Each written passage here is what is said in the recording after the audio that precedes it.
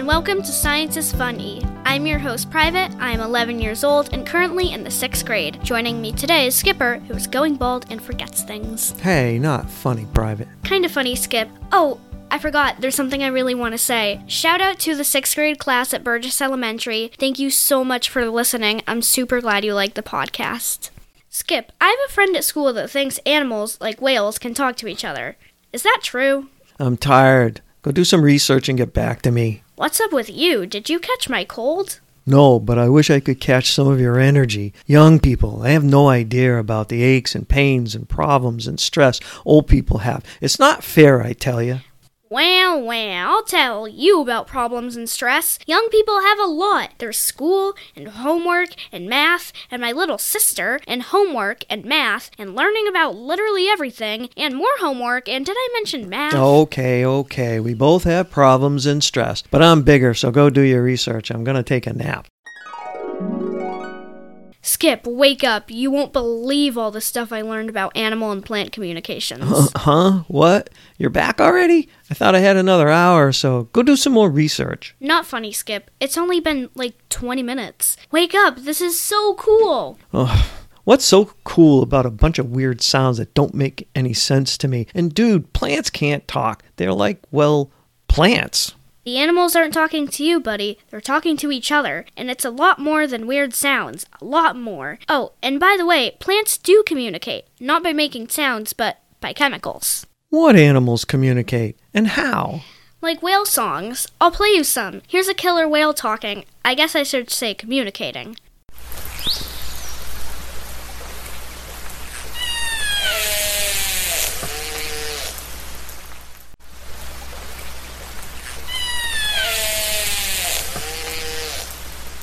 Hey, that is pretty cool. Do you have any more? Yep. Here's a humpback whale. You can even tell that they are a different type of whale from the sounds they make.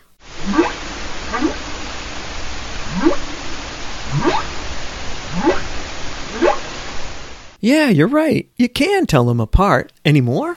Yep, one more. This one is from a dolphin.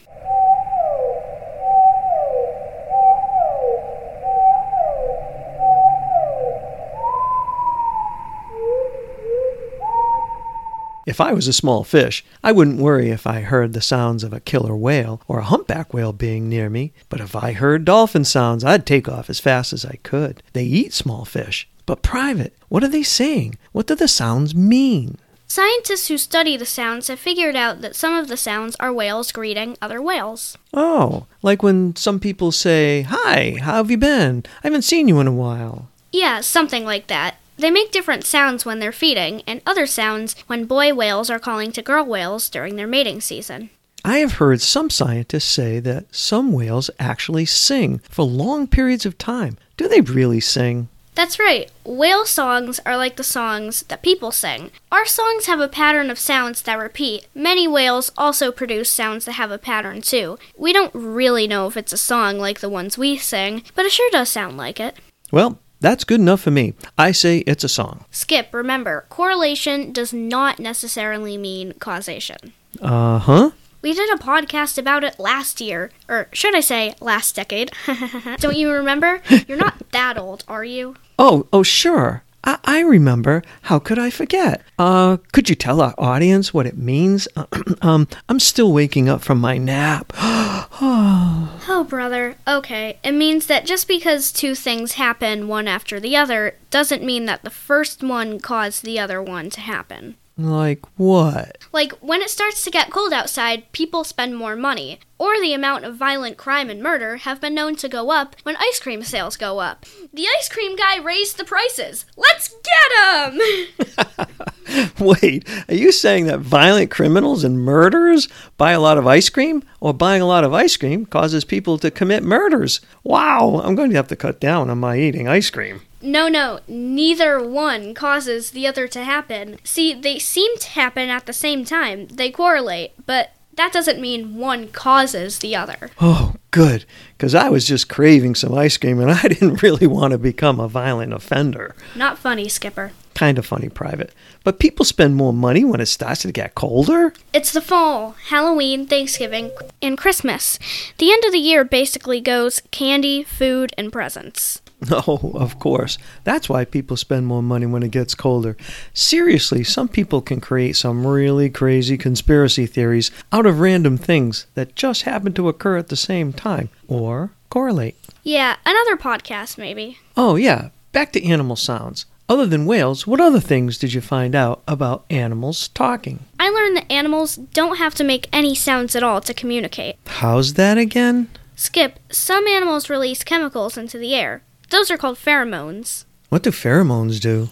A lot of insects use them. Like girl moths use them to attract boy moths. You can always tell the male moth from the girl moth because the boy's antenna look more like feathers. The antenna pick up the pheromone and they can follow it back to the girl moth. Kinda like when people put perfume on. I guess. Anyway, some animals communicate by changing the color of their fur or feathers, skin, or scales. Skip, how did people communicate before they could talk? Scientists believe that language evolved as our brains got bigger. For example, early people probably used hand gestures along with grunts and screeches, kind of like what gorillas and chimpanzees do today. But as our brains got bigger and could do more things, the amount of gesturing became less and less, and the grunts became patterns of sounds that other humans could understand. Then why don't all of us humans speak the same language? Huh? That's a great question, Private. I like that you always ask questions. You're saying that because you don't know the answer, aren't you?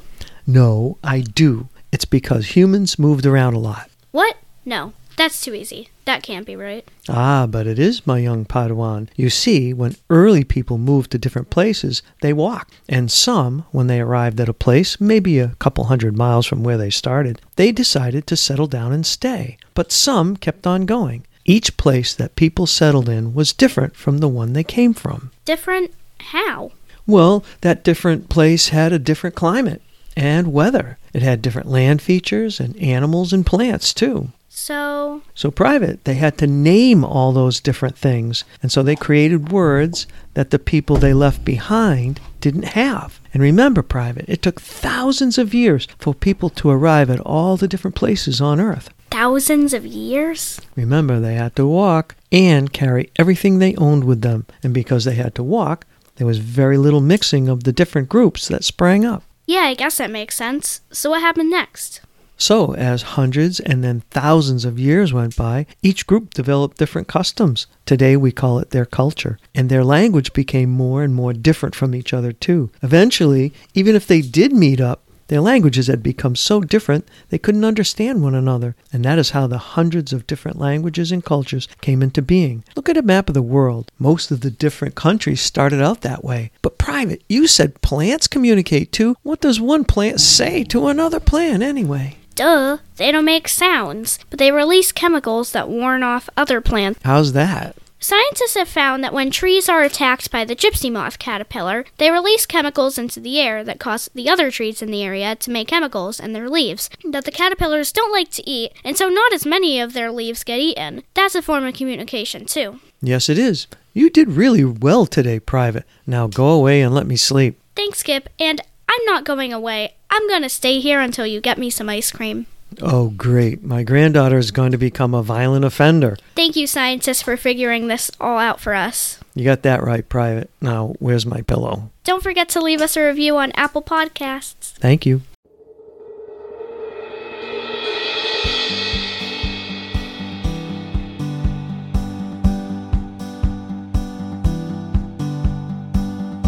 Well, that's our podcast for this week. Come back next time for another episode of Science is Fun E. Oh, and don't forget to visit our website at www.scienceisfune.com or listen on iTunes, Google Podcasts, Podbean, or just search for Science is Fun E in the podcast section of your favorite podcast app. To suggest possible topics for upcoming episodes, email topics@scienceisfunE.com. And remember, you could win a Science is Fun E t-shirt if you send in a suggestion and we use it in an episode. You can email me at private@scienceisfune.com or skipper@scienceisfune.com. I'm Private, aka Avery S. Hoping you have a great week. TTFN.